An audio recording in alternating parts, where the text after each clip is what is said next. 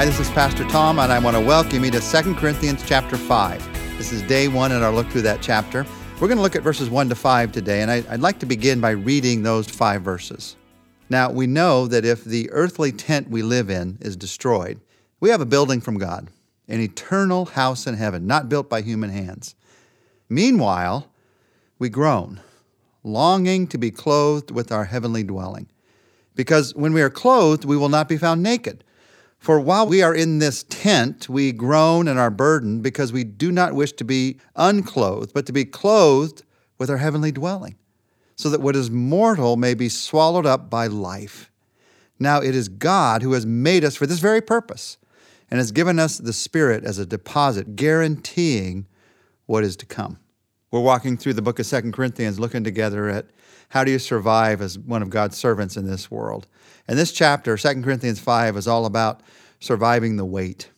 How do you survive it when you're having to wait through difficult times, when you're having to wait for heaven, when you're having to wait and it just seems like the wait is so long? Paul's writing here accurately sums up the way we often feel about our stay on this earth, the circumstances we have to face. Did you notice the phrase? He says, meanwhile, we groan. Someday we know we're going to be in heaven. Someday we know we're going to be in perfection for all eternity. But he says, meanwhile, we groan. That's an expression of the truth that our hopes are never fully realized in this physical body while we're on this earth. Our greatest desires can never be fully accomplished on this earth. Not until we get to heaven are those accomplished. And that makes us groan at times because we're looking forward to something more. Every time we really want to serve, our energy seems so sparse. And every time our energy is overflowing, we can't seem to get our heart into it. We can't seem to get the motivation. That's a part of groaning. Our want to and our can do, they don't always seem to be on the same wavelength. And there's so many areas of like that in life. In one sense, we are all handicapped. And I'm not minimizing the physical handicaps that many have. I'm just saying we're all handicapped. We all, in these physical bodies, do not have all that God's going to give us for all of eternity. We are limited. Even Jesus was limited when he took on human flesh to one place and one time. And so Paul says, inwardly, we groan. And I'm not just talking, he wasn't just talking about that feeling that you have as you get up in the morning and you ache and you sort of groan waking up in the morning. It's something much, much more than that. It's a longing in your heart that there just doesn't seem to be any hope of fulfilling with the circumstances of this world. Now, the question is, are Christians supposed to feel like that? And how do you handle those feelings? Well, I would say the first part of that, Paul felt like that. Meanwhile, we groan because he was looking forward to something more. How do you handle those feelings? How do you deal with the groaning? How do you survive the wait? How do you survive the wait for spiritual fulfillment? How do you survive the wait for heavenly reward? How do you survive the wait for something more? Well, in one sense, you and I have to learn to wait in the Hebrew language rather than the English language. For us, in the English language, the word waiting often means sitting and steaming. We rest on our backsides and we churn on our insides. That's what it means to wait.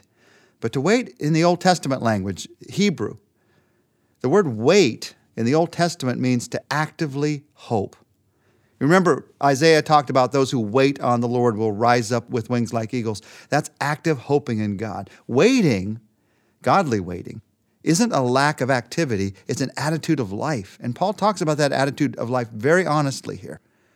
The ability to successfully survive the wait has everything to do with how you live. And you have to ask yourself this simple question about your attitude toward life. Am I longing for the future or am I complaining about the now? Am I longing or am I complaining? You see, the wait can cause a longing in our hearts for something more, and we wait with anticipation for that, or it can cause a complaint on our lips, and we wait with an ungrateful, grumbling heart.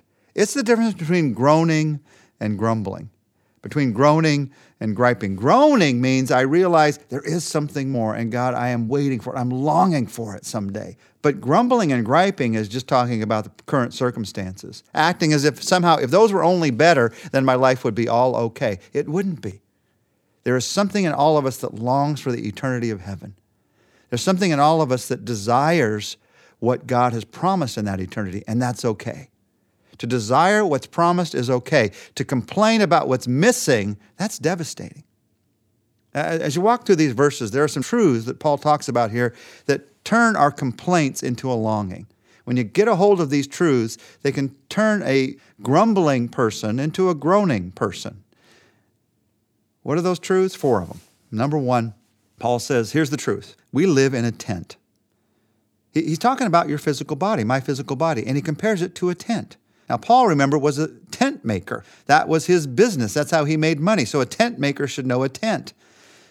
He's talking about the philosophy of how we look at this body. And in his day, the Greek and Roman thinkers said that the body was a tomb. The physical body was something that was only going to die in the end. It was a tomb for your spirit. Paul would not accept that. He saw it instead as a tent. He wasn't looking for the freedom of some disembodied spirit someday, but he was looking for the day of a new body. And he realized the body we have now, it's a temporary dwelling looking forward to the eternal perfect dwelling. He didn't see the body, the human body that you and I have, as dead weight. He saw it as a temporary dwelling. God's Spirit dwelling in us in this tent. He's able to see that this tent can be useful to God, even though it's not perfect, even though it's not our mansion in heaven, it can be useful to God. You see, if I don't see that, I'm going to complain about this tent the rest of my life. But once I see that, I can see I can be useful to God in this tent, and then I'm going to be useful to God for all eternity in my heavenly dwelling, in the mansion that Jesus talked about. So, first truth, to turn my complaints into a sense of longing for the future. We live in a tent, being real about who you are. Second truth is, this is only temporary. We only live in this tent for a while, for 70, 80, who knows, maybe 90, 100 years on this earth. You look at this tent that God has put you in and you think, the tent is beginning to sag. The cords are loosening and the pegs are getting wobbly. Well, if that's how you're feeling, no matter how old or young you are, if that's how you're feeling, it's only temporary. God has an eternity that we're looking forward to. In fact, the third truth to get a hold of is, we live in a tent, this is only temporary. Number 3, we're promised a building. In fact, Paul uses in these verses 2 words you might have noticed to actually describe our hope, what we're looking forward to. He talks about a permanent building and a new suit of clothes. In fact, he says we long to be clothed with our heavenly dwelling. No one can mix a metaphor like Paul, and he talks about clothing and dwelling in the same picture here. Both pictures paint the same truth. The truth that he's talking about here, in fact, he says it in these verses, the truth is that the mortal will be swallowed up by life. The mortal is this body that you live in that's not going to last. It's mortal. It's not going to last. But it's going to be swallowed up by life, by eternity. It's not going to be erased. It's going to be swallowed up. We groan, Paul says, because we don't wish to be unclothed. We don't wish to have this feeling that we have right now that is just temporary. It's just a tent. It's not what it's going to be someday. I don't want to feel like that. When you feel like that, somebody's called it groaning for glory, which is really a picture of the fact that I'm looking forward to something more. Complaints are turned into longing in my life as I consider the future that God has for me. Rudyard Kipling put it in an artist terms when he said, when Earth's last picture is painted and the tubes are twisted and dried, when the oldest colors have faded and the youngest critic has died, we shall rest. And faith, we shall need it. Lie down for an aeon or two, till the master of all good workmen shall put us to work anew. And those who are his shall be happy. They shall sit in a golden chair. They shall splash at a 10-league canvas and with brushes of comet's hair. And they shall find real saints to draw from, Magdalene, Peter, and Paul. They shall work for an age at a sitting and never be tired at all. That's one poetic way to put it. I've heard it said in a song, imagine what heaven's going to be like if you took the best day you ever had on this earth and stretched it out about 500 million years. You still wouldn't be able to imagine it. And that's what Paul is talking about here when he says there's a building that we're going to be clothed with. There's something we're looking forward to that is better than we can imagine. So first, we live in a tent. Second, it's only temporary. Third, we're promised a building. And number 4, Paul says, God's given us his Spirit as a deposit of this. As a deposit of what's to come, he's put his Spirit into our lives. The Holy Spirit has the power to turn a complaining spirit into a longing spirit. A complaining spirit and the Holy Spirit, they can't live together. Once I recognize the presence of God's Spirit in my life and I walk in his Spirit, my complaints turn into longing.